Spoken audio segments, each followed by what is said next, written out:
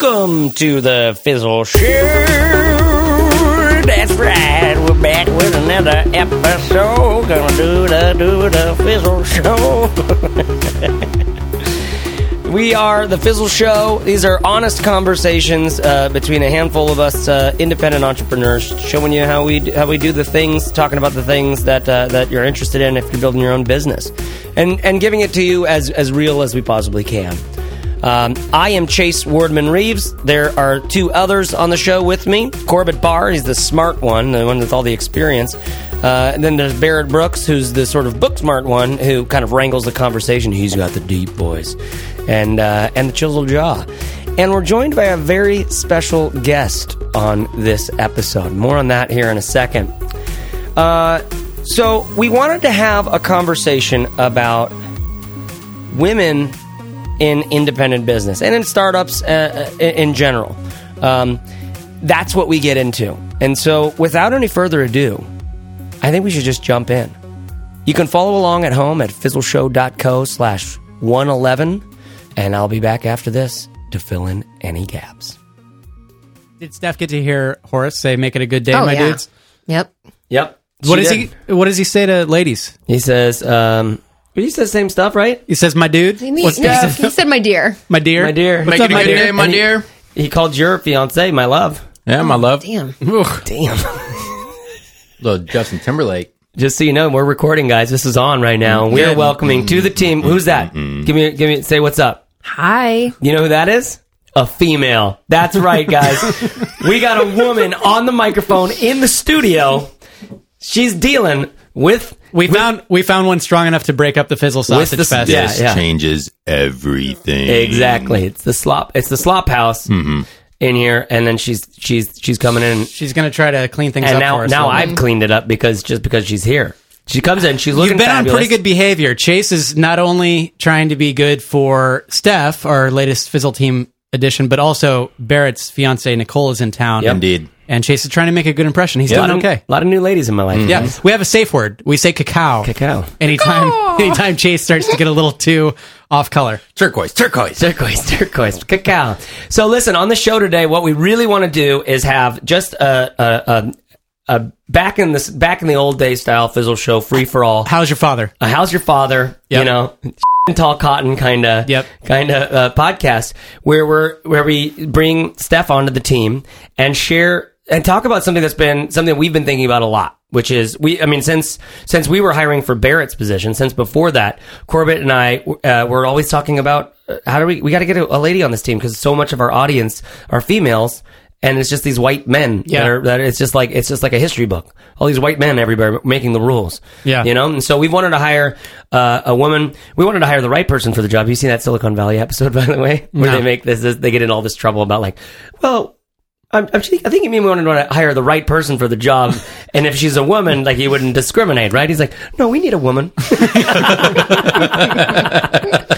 And so, but anyways, suffice it to say, Steph's here in the studio.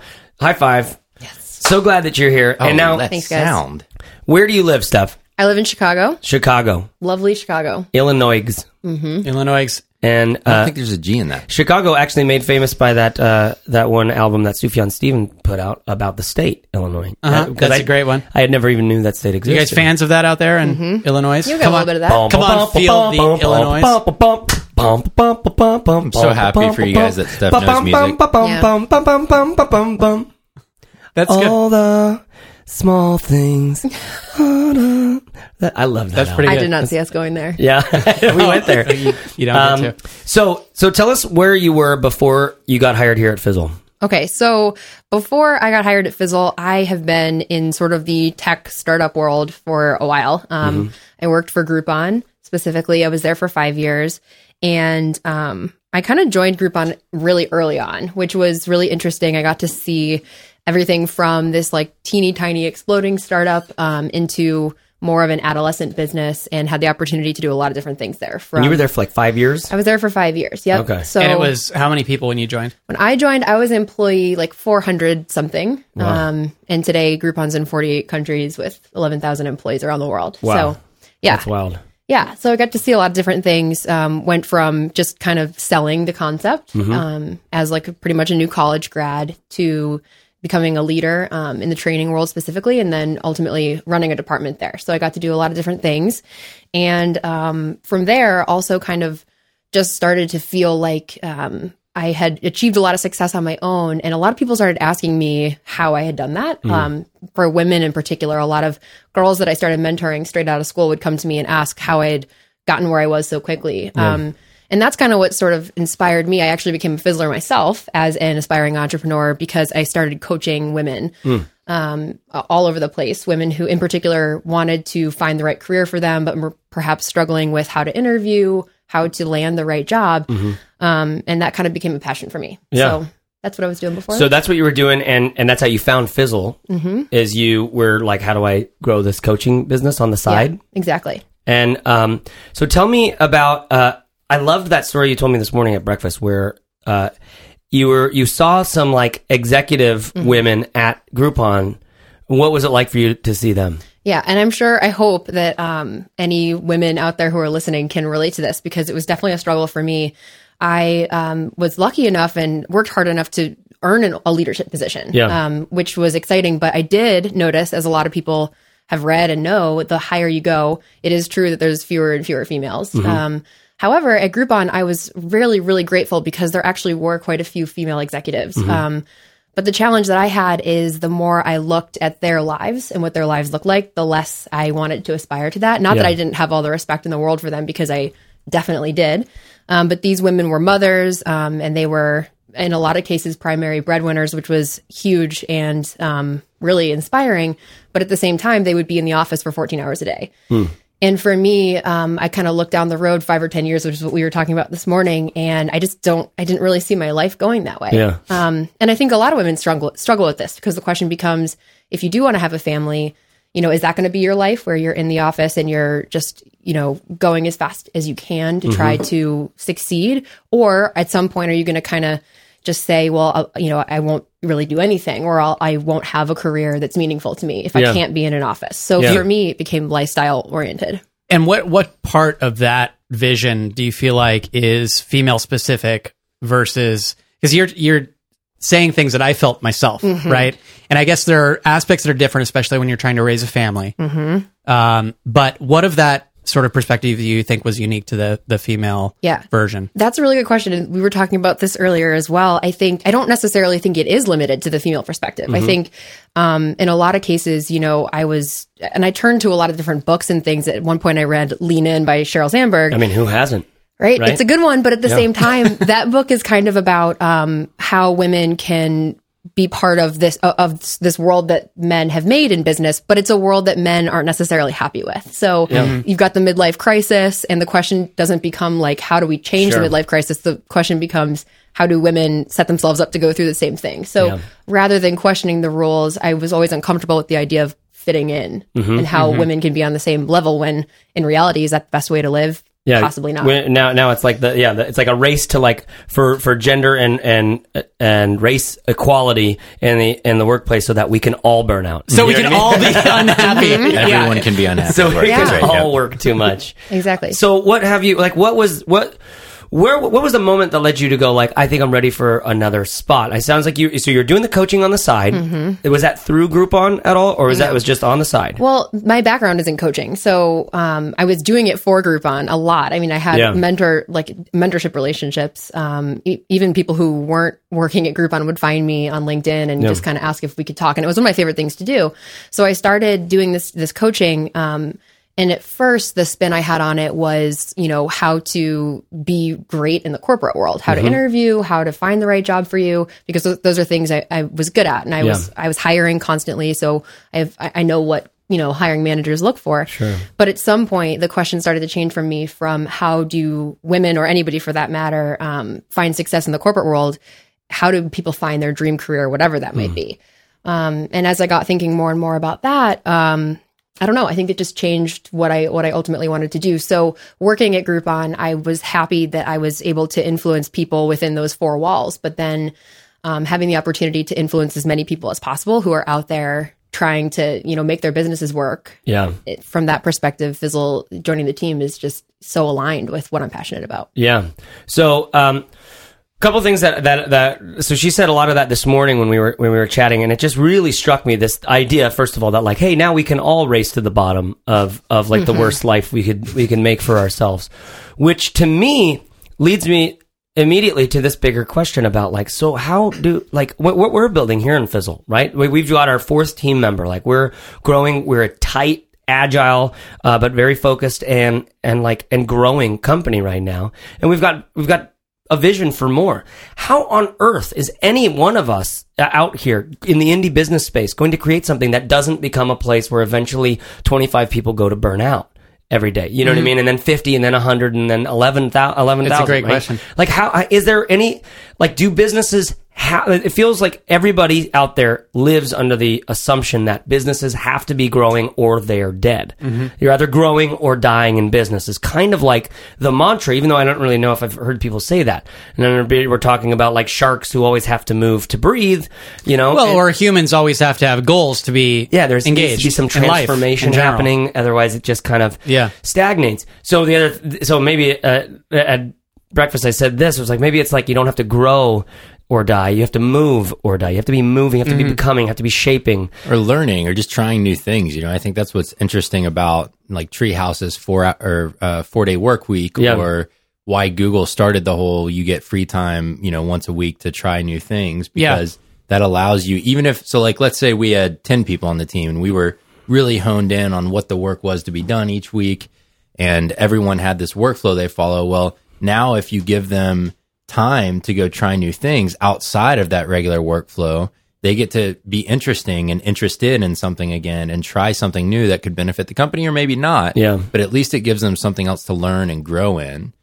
So I think there's a balance between, we don't have to be bigger to continue not dying, but I think you do have to give people a chance to grow and learn and try new things. Yeah. So I kind of want to use this this session as like a chance to talk about there's like a lot of these episodes are chock full of tips and tricks about how to grow your business, things you can do, right?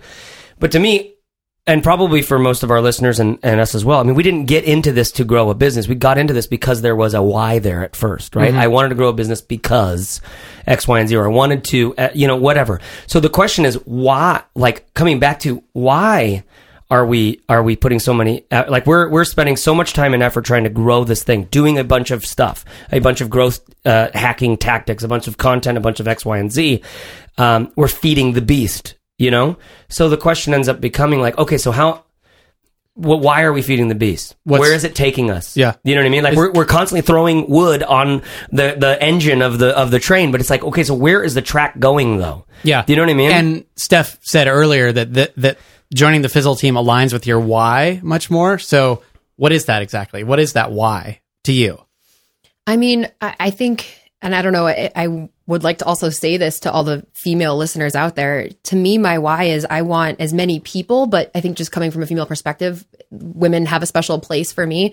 I just want people out there to know that they can do it. Like you can have the kind of life that you want to have. And I think it becomes a question of separating your intuition from your ego and not living life from a place of shoulds and feeling like, I should be in a certain type of job with a certain type of compensation structure and I should have a certain retirement plan. I mean, obligations and expectations. Yeah, and all of those are great things, but I think when we challenge ourselves to ask like, what is it that I really get up in the morning for? What are my values and how do I align my life with that? That's really my favorite thing, is to see people discover that and start to actually ask those questions, because in places like college and other things, we're not really challenged to think of life in that way at all. And I'm curious as well, something I've always wondered about. We've struggled as a team to highlight a lot of female stories. And we love to tell stories about people, and we talk all the time on episodes about somebody that we just met, and 9 times out of 10 or 8 times out of 10, they tend to be men. Yeah. And so from the female perspective, is it hard to find examples of women to look up to who have done things that you might want to do? Because role models are important to all of us. It helps inspire us and open our eyes to what's possible.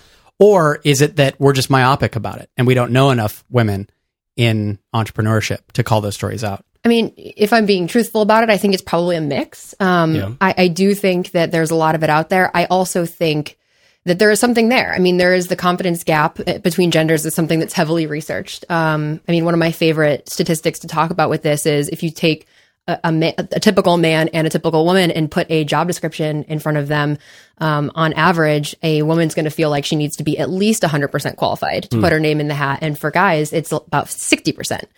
And I don't fully know what the answer is to that, but I think it also goes hand in hand with perhaps what you're talking about there, Corbett, is, I have found women feel a little bit funny talking about themselves and talking about their success. I think in certain points in our life, maybe we were taught that that's rude to talk about yourself or to carry on too much about your success. So there's something there for sure. Mm-hmm. That makes a lot of sense. So when you think of examples of women entrepreneurs, like who does your mind immediately go to? My mind immediately goes to someone like Marie Forleo, of course, who's inspiring for a lot of women I know in our community too. But then, I'm a big fan of Jess Lively. Corbin, I know you know Jess. She's somebody that I listen to her podcast religiously, and there's definitely people out there like that. And the question just becomes, how can we have more conversations? But those are the two big ones that come to mind for me. I know there's more, but there's more opportunity. Even in like the startup and tech world, like do you think of like a Lean In Sheryl Sandberg? Do you think of others? Marissa Mayer, like. But I mean, are these inspiring people to you, or are they like I always think of what's her name, the co-interviewer of D, the journalist who's always with Walter Mossberg, always on stage. What's her name? I can't remember. Kara Swisher. Kara Swisher, and she's just so bright and smart, but at the same time, I'm like, I'm not inspired by that person. She's hard, so intense. Yeah, she's intense. What I mean? Yeah, for sure. But meaning like there's people who inspire me who naturally go like, oh my gosh. I like the way they live. Well, what you just said is important too, though, right? Like to say sometimes, when you use words like intense about a woman, it's different than intense for a man. Because Gary Vaynerchuk's pretty intense, and we talk about him all the time. Exactly. I guess so, yeah. But you're right. And you know what I see the difference there is the confidence gap. In some ways, that's what like my stupid brain just goes immediately to like, yeah, I mean, because Kara's had an uphill battle her whole life to become where she is. I've been called bossy my whole life. Yeah. I'm sure people have used the B word to describe me. Yeah. I mean, women must get bossy all the time. Do. They must, that whole campaign came from. That whole ban bossy campaign came from this idea that when a woman acts the same way a man does, we call her bossy and we call him ambitious or something like that. Yeah. And it's like, really? That's how we're going to separate these two people, even though they're the same person with the same ambitions and the same goals in life? So I'm curious. So you think about venture capital, for example, as an organization, and we talk about a lot of VCs that have advice that we love. Fred Wilson, for example, Brad Feld. And it's hard to find women in that space because the VC world is just this old world hierarchy and pyramid, and it's a country club. And so it's really hard to break into that, obviously. Startups are changing, I think, and it's becoming easier. But there's this like promise of being an entrepreneur where it's not about, fitting in and being part of some old structure. It's about your ideas and, whether or not you can put those forward and have people adopt them. Totally. And so there's this promise that anybody can do it, and it doesn't matter what your gender or race or whatever is or your background, which is really awesome. But do you feel even in entrepreneurship, are there unique challenges for women? And is there some sort of bias that we all have or that consumers might have? Or what are those challenges for women trying to become entrepreneurs? I mean, I think I'll actually take the answer to that from a different angle. I think that we're in the middle of an interesting movement for female entrepreneurs. I mean, there's a lot of people out there who are like me, who are trying to do something like my business was called Miss Corner Office. I have a really good friend in Chicago named Amanda, and she has a podcast called the She Did It Her Way podcast. Yeah. And there's a lot more of that type of thing coming up. And I wonder if because women never quite exactly fit into the whole venture capitalist world, if we're maybe a little bit more comfortable exploring something different. Yeah. Because maybe women, everywhere who are a bit younger and are trying to figure this out are more accepting of the fact that there's a different path for us. So from that perspective, I'm almost wondering if in the next 5 years or so, we'll see women have a bit of an advantage. Is this similar to that time in World War II when women went to work in factories and like built the planes and all those things? I mean, is this like a metaphorically sort of similar to that in that like there's this war in like regular business, and then this vacuum that's opened up. I feel like culturally there's definitely a draw towards independent businesses. There's like products with actual stories, not Coca-Cola saying like, here's a story about Coke, like products with like, I don't know, that tell a story that are worth something, that like I bought this bag even though it was twice as much more money because the materials, the factory, the labor, all of that stuff, sustainable, yada, yada, yada, and all that stuff, right? Mm-hmm. I feel like there's a resurgence in these kinds of things, and not just in products, also with information. There's a high price being paid for curation now, and like, and the voice that I'm hearing things from. There's information everywhere. So much that who I get that information from is now the thing I'm paying for, right. Or that is like the high price item, right? So it just kind of, it just reminds me of, or at least it fires me up to think of that World War II, all those great old pictures and the campaigns of the women with the drills and all that stuff, putting together the fucking bombers. You know what I mean? These huge Rosie the Riveter. Rosie the Riveter. Yeah. And I wonder, I don't know enough about that time either. But it makes sense. So anything. If the other avenues that people would go into careers are more difficult for women to succeed in, and women crave flexibility, then entrepreneurship is naturally suited for a bunch of different reasons. Mm-hmm. Yeah. And you see in a lot of areas now, like graduate schools, for example, like arts and law and others, where women are now the majority in those programs. Yeah. Partly because there are more of them. But it'll be interesting to see like what happens with entrepreneurs. Yeah, I think it's interesting though. Like in the traditional world, I think the VC world is still terrible for women. Like if you listen to the latest season of the Startup podcast, I haven't started. You just hear these founders getting harassed by these men who basically say, "Yeah, I'll give you $50,000, and do you want to go on a date?" And it's like, "Hey, buzz off, you jerk!" Yeah, and that's Barrett getting real sauced up. Well, I was gonna say, buzz off, tiger. People get mad when we cuss, so I try not to do it. I'll give you the old Hershey 1-2. But it pisses me off when I listen to that stuff. It's like, why are you such a prick? And why are you creating this image of what every person in the entrepreneurial, or every guy in the entrepreneurial world is? Because it affects everyone. Yeah. And so I agree with your comment, Corbett, that because of that, and because of the same kinds of things in different ways in the corporate world, it does open up this interesting vacuum for women to be filling in this independent business kind of world where there are no gatekeepers. And so you can go out there and build a brand on your own, 2 feet in your own right.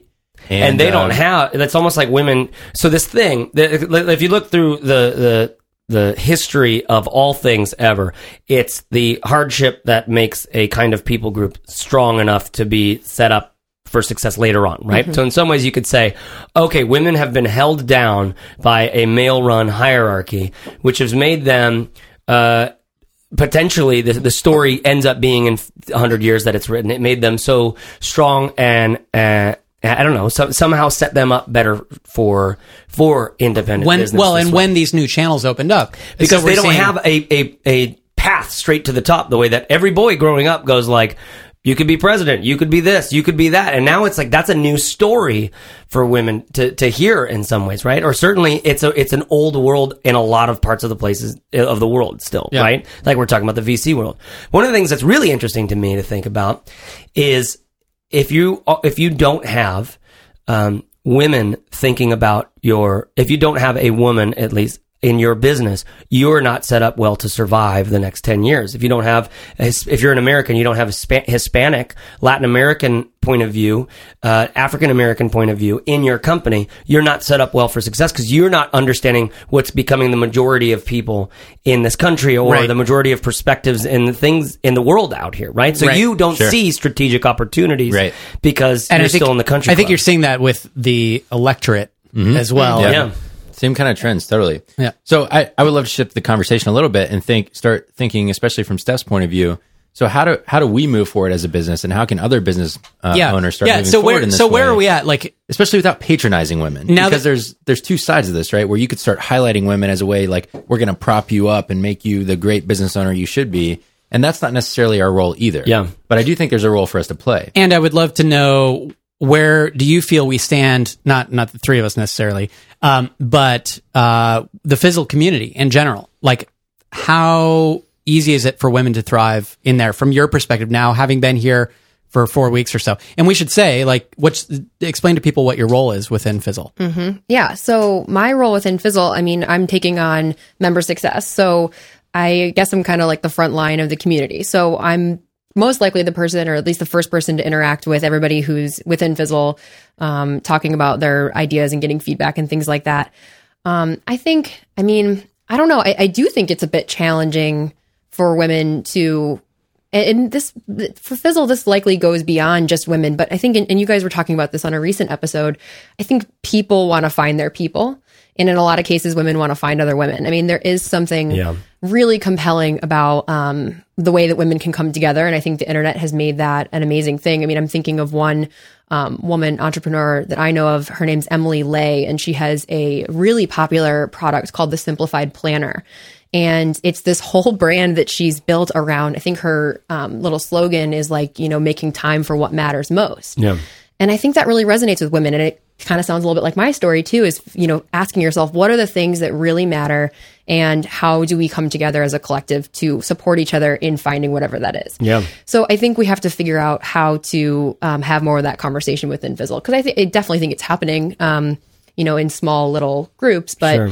In terms of facilitating that conversation more front and center and having us be part of it. It's something what's been interesting to me is just to see the immediate transition with people being willing to share since you took over the role from me.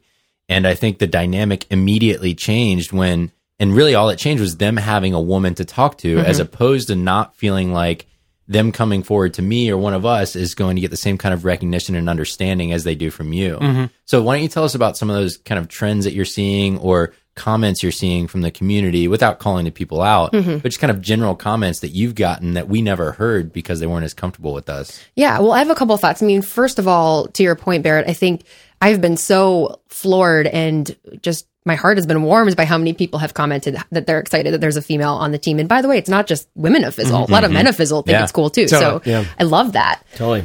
But, in terms of the content, I have been having a lot of conversations, everything from email to Skype, and women have been great about wanting to talk about their experience as a small business owner, an independent entrepreneur.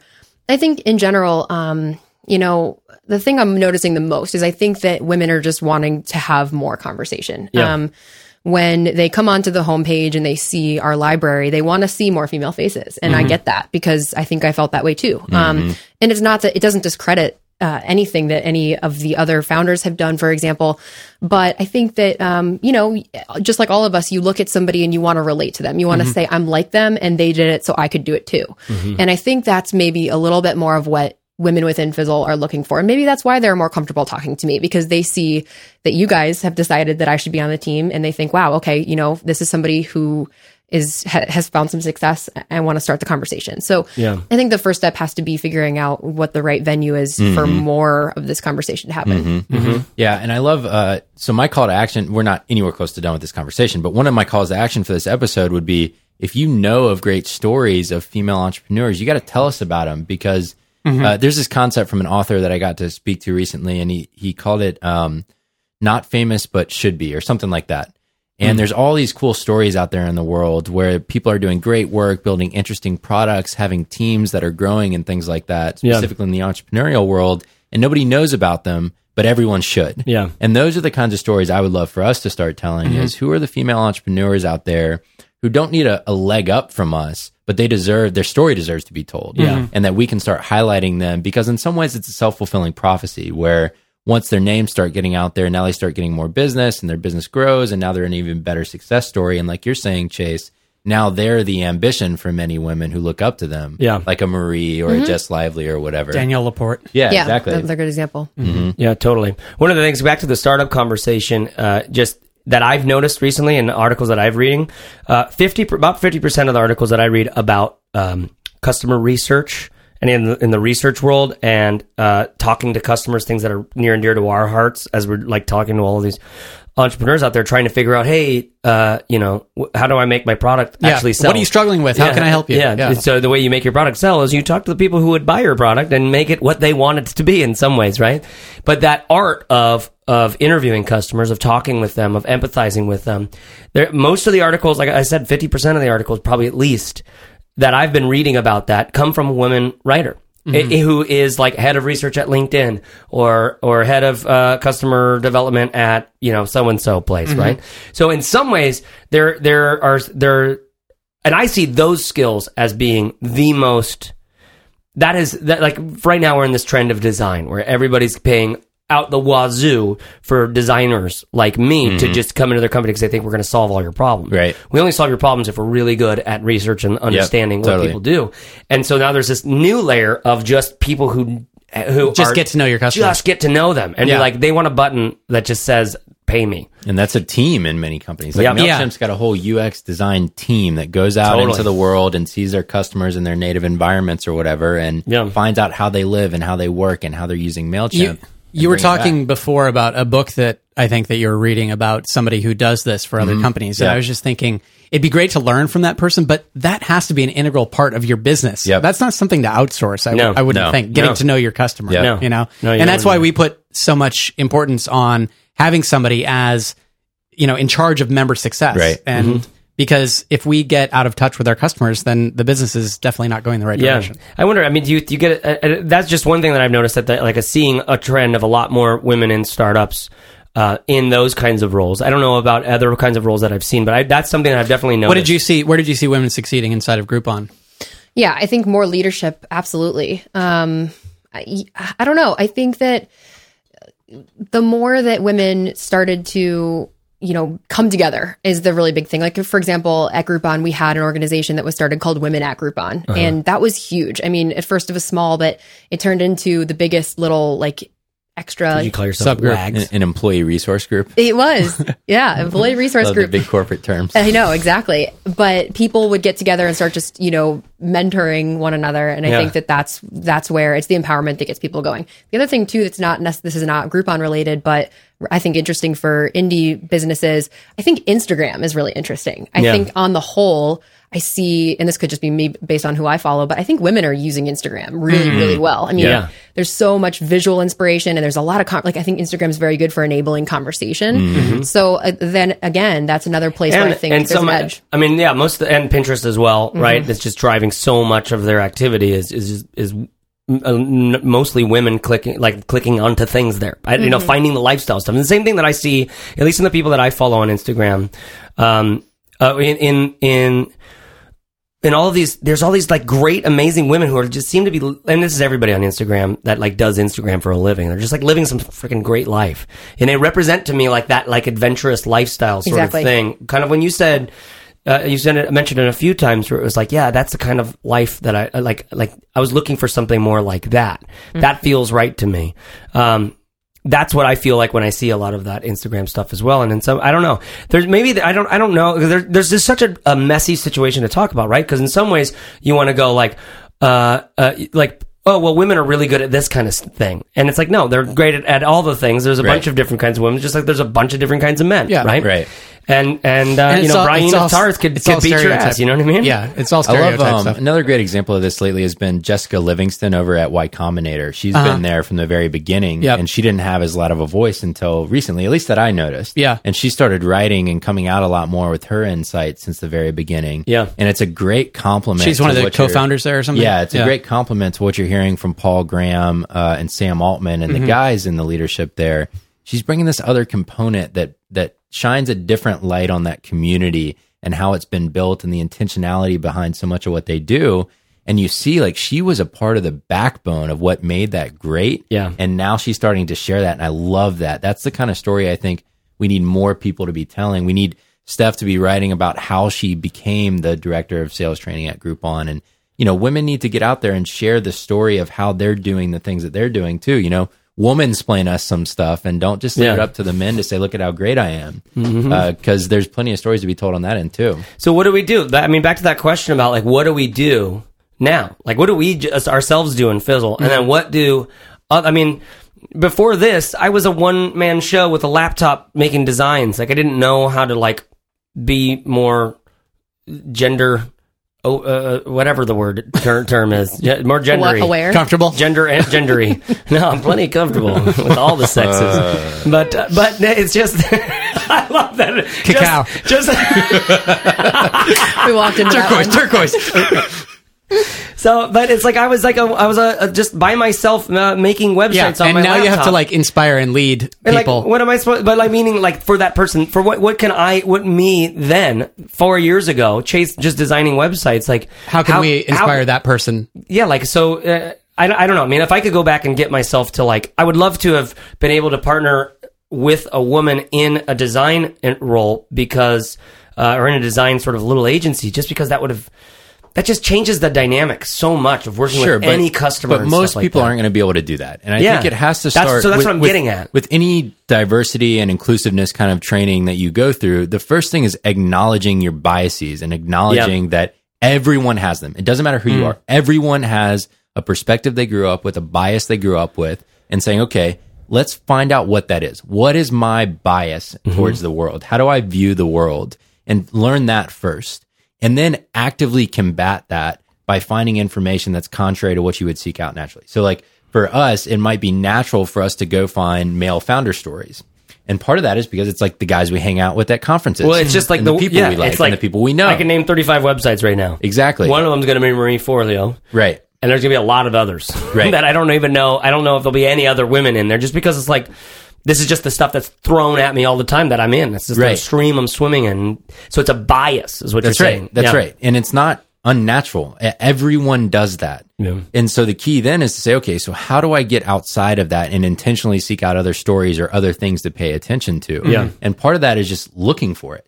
Yeah. Acknowledging it and then saying, okay, let me go look for some other interesting stories or sites or whatever. Yeah. Or when you're doing your research, like you've talked about, that was a big part of your process, Chase, in designing was, I'm going to go read all the comments. Yeah. Well, one thing you could do is say, I'm going to go read all the female comments. Well, luckily with Think Traffic, that wasn't very difficult because they were almost like 80% mostly dudes. Female. No, female. Oh, they were female? Yeah.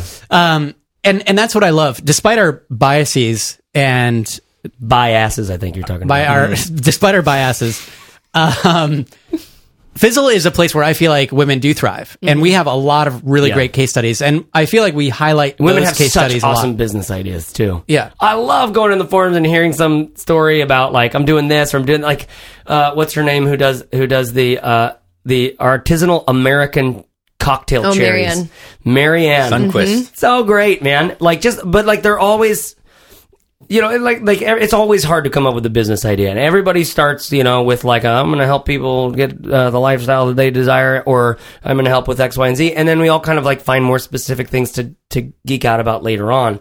But I just feel like one of my biases is I notice women business ideas more because they interest me more typically because they're already thinking in terms of I wish I had this, and then like making that thing. You know what I mean? Interesting. Yeah. So, Steph, if you had to kind of lay a path out for Fizzle to become more and more friendly and more aware and more of a proponent for female or even beyond that, to become the spot for new women entrepreneurs to absolutely blossom and thrive and become like incredible, who they actually are. How do we do that? Well, I mean, I think the answer is in something that you guys say all the time, which is talk to your customers. I mean, that's one of the biggest things that I've tried to do just in my first 4 weeks is whenever somebody takes the time to send me a private message to say, congrats, we're excited you're here. I just try to not leave it at that and just say, hey, like, why are you excited? I've asked that a number of times, because people will go over the top about it and they'll say, we're so excited you're female. There's a female on the leadership team at Fizzle. And I'll say, that's awesome. Thank you. That like really means a lot to me.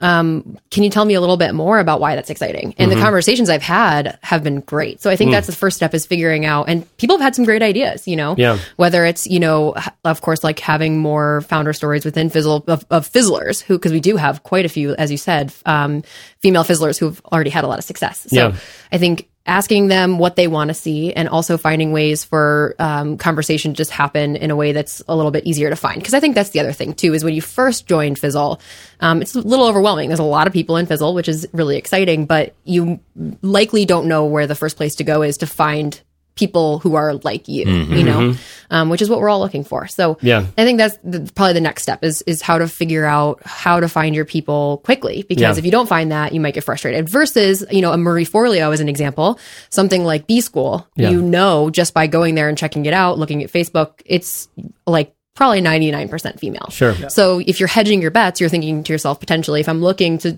talk with female entrepreneurs, they're for sure going to be there. Yeah. So I think it's a visibility thing, absolutely. But I think Barrett also has a really good point about, I think what you're talking about is vulnerability. I think, and you guys do a great job of that, owning the fact that there hasn't been a female team member so far, and just being open to those suggestions and being open to changing a little bit of what the culture is going to look like. Right. And I think that, and I have seen being, in charge of member success, people can sense that, and people are excited that the culture of Fizzle will change at least a little bit. Yeah, definitely. I think it definitely will. One idea that came up from a Fizzler, I can't remember who it was, so sorry if I'm not giving you credit appropriately, but she offered that maybe we create a dedicated kind of space for only women to hang out inside of Fizzle. I've always been kind of hesitant towards that kind of singling out of it, any type of group of person, because I feel like it funnels them all to one place and says you're different than everyone else, and therefore we should cater to you specifically and segment you off. What do you think about that? I mean, that's just my perspective on it.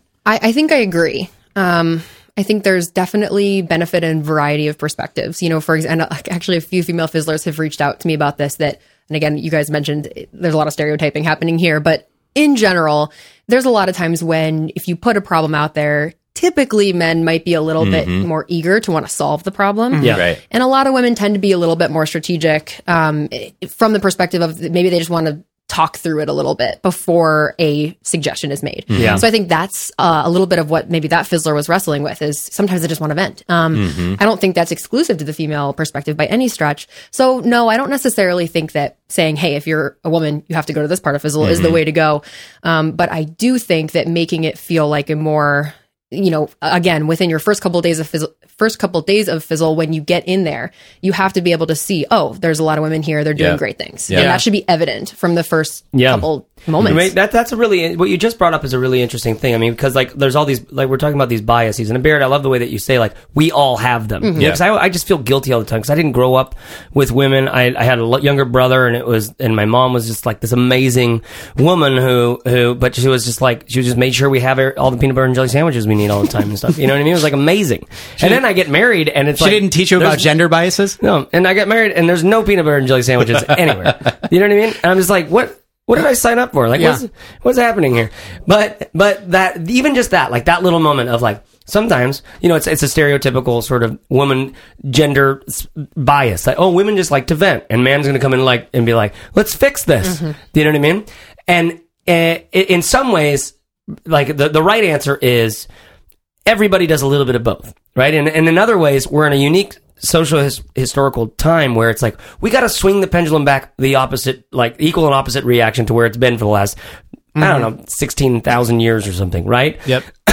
So it's going to be a little out of whack for a while. There's going to be special treatment when there maybe should be, the goal is actually being a level playing field.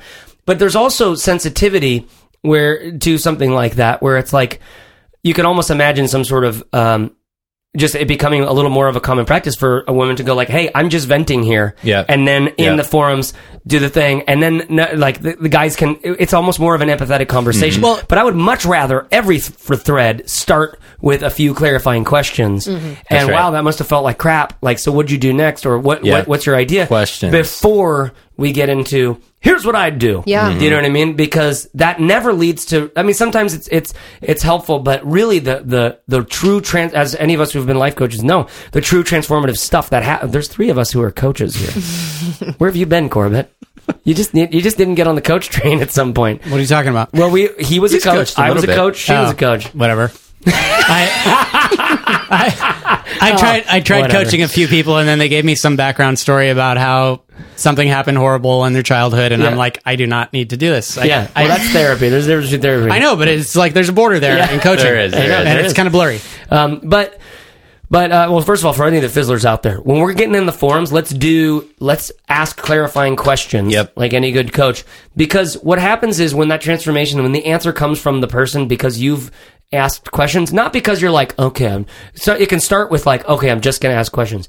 As just a thing to do. But really the true insight there is to realize that there's a lot to discover left in this problem that you can be actually curious about instead of just assuming that you've got the right of it right away. Right. You know what I mean? So maybe that's something that all of us can do better, just as a little tip or trick, just because that's how I want Fizzle to look. When you talk about someone coming into Fizzle for the first time and seeing like, wow, there's a lot of women, there's a lot of people doing great stuff. And to me, like the way that we talk to one another, I would love that to be very Fizzle man. Right. It's like I help you get clarity instead of giving you clarity. Yeah. Yeah. Exactly. Yeah. I mean, I think we have to realize that 9 times out of 10, the answer is within everybody. I mean, people have the answer. They just need somebody to help them. And we never really said that before, but you're exactly right. Yeah. I mean, that's what's happening is just knowing that it's in there.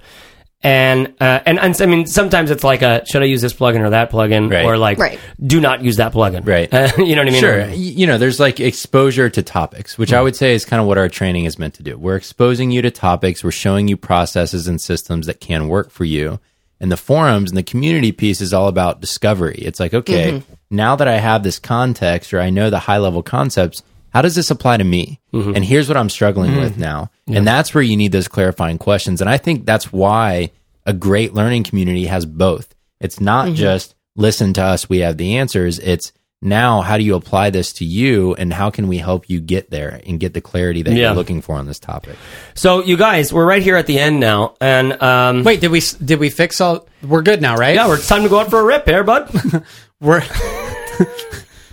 We solved it all. We did. Yeah, I'm looking at my phone, and Paul Graham hasn't called me yet to say we really sorted it out, but I guess he's just... Well, this hasn't aired yet. Well, it hasn't aired yet. So it would be Jessica Livingston, not Paul Graham. That's the whole point of this episode. That's right. That's right. Sorry. Come on, Chase. See, I got biases. My bias is in my way. That's good. It's real good. Woo! Okay, Steph, give us like a nugget of wisdom to round this thing out. Yeah, I'm actually going to take this as a call to action to whether it's female fizzlers or any females who are listening.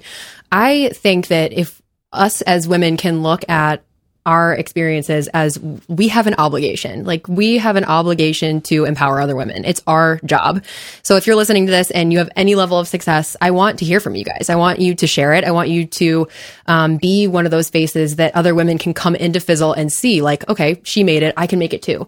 So that's kind of my challenge to the females out there. I want to hear more stories. I want to see us not being afraid to talk about our success, because we should talk about it, and because it's great. And maybe define success a little differently, because like you said earlier, how women feel like they have to be 100% qualified and men are 60%. Likewise, with successes, men feel like if they have half a success, it's a success. Women feel like it has to be all the way there. All the boxes have to be checked, right? Yeah, that's a great clarification. Yep. So if you are a female and you are even motivated to get started, if you're excited and you have taken even the smallest of steps to figuring out what you want your life to look like, that's success, I think. Yeah, that's a home run. So the way you can do that, either your story or someone else's that you think we should be paying attention to, or even if you're just getting started and you think, hey, pay attention to me as I go, share that in the comments. We'd love to pay attention, and we'd love to know about more stories we should be telling and paying attention to. And if you have specific questions that you'd love to hear Steph's opinion on the podcast, you can send them to fizzleshow.co/ask or hey guys at fizzle.co. Yeah. Yep. And Steph said it's okay if we say guys, right? It is. It's fine. It's just a general plural thing. We're not, we can say hey gals. No, that's weird. That's worse. Let's not do it. It's like buddy. Yeah. Hey buddy. Hey bud. Not your buddy, pal. Hey bud. Okay, I think you guys good? Yeah, we're good. All right. All right. I have been Steph Crowder. Whoa. Ayo. Ayo. I have been Chase Wardman-Reeves. I've been Corbett Barr. I've been Barrett Brooks. And we will see you there, or we'll see you on another time. Another time. Give me an alligator. Sounds like a radio. Like we got So there you have it. Oh, thank you so much, Steph, for joining us. She's a great addition to the team, don't you guys think? If you think so, head over to the show notes, fizzleshow.co/111. That's 111. And chime in. Say, wow, so great to hear from an actual woman on this show before. I can't believe how much of a breath of fresh air it is. That's amazing. Please do chime in, and we really do want to hear of the examples, more stories that we could be telling of women in business who are just doing it the way that they want to do it. That sounds awesome. I want to tell those stories. We do this show out of the goodness of our heart. We also run Fizzle.co, where you can sign up for $1, try 30 days of our training. We're building a new roadmap. We've got the community of entrepreneurs there that won't let you quit. So if you're into building your own business, try that out. If you're not, maybe give us a little iTunes review, just because it helps other people find the show. Here's one from Dan Toronto. Hey, it's from Dan Toronto there, out there in Canada. And Dan says, I've always had trouble running. I shouldn't do that. That sounds rude. He says, I don't mean it to be rude. I married a Canadian. I lived in Canada. I lived in Regina, Canada. So I didn't just live in Canada. I lived in a place called Regina. Yeah, be careful how you pronounce that one. Dan says, I have always had trouble running. I watch the time tick and constantly do the math on how much longer I have to run. It creates mental hurdles I can't overcome. The Fizzle podcast has allowed me to be in the moment and run carefree. I made a deal with myself to only look at the time whenever Barrett talks on the podcast. I now run for 50 minutes and only look at my watch 5 times. It's great. And so is this podcast. This is amazing. Dan, that's so awesome. Listen, if you like the show, maybe drop us an iTunes review. I'd really love that. I'd love to read it from you. We read just about every one of them. I think I'd like to read more. Maybe each episode I'll mention the people who are leaving episodes. We got 5 this past week, so that's awesome. So yeah, do go to the iTunes store and search for Fizzle on the podcast and click write a review. I think I'd like to hear from you. Okay, y'all, that's it from us here this week. Fizzle show number 111. We're getting up there, and this was like a big one. This is awesome. I hope that you guys love this episode as much as we did recording it. I've been Chase Wardman Reeves. Find care, take care. Serve hard and dig in. Thanks. And I'll talk to you next Fizzle Friday.